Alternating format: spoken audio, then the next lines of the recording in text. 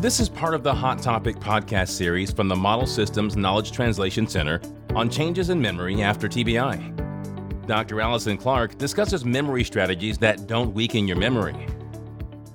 Sometimes people think that they will not be strengthening their memory or they're not using their memory very well if they rely on a compensatory strategy. So when we work with people, we try to explain that use of a compensatory strategy is not making your memory weaker, but actually that use of this compensatory strategy can actually make your memory stronger, because every time you use that strategy, you're actively practicing it.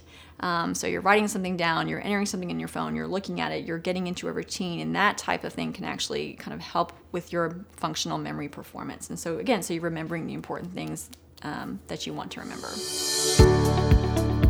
Visit msktc.org/TBI and get the answers you need from experts who conduct innovative and high-quality research, provide patient care, and work to improve the health and overall quality of life for people with traumatic brain injury. That's msktc.org/TBI.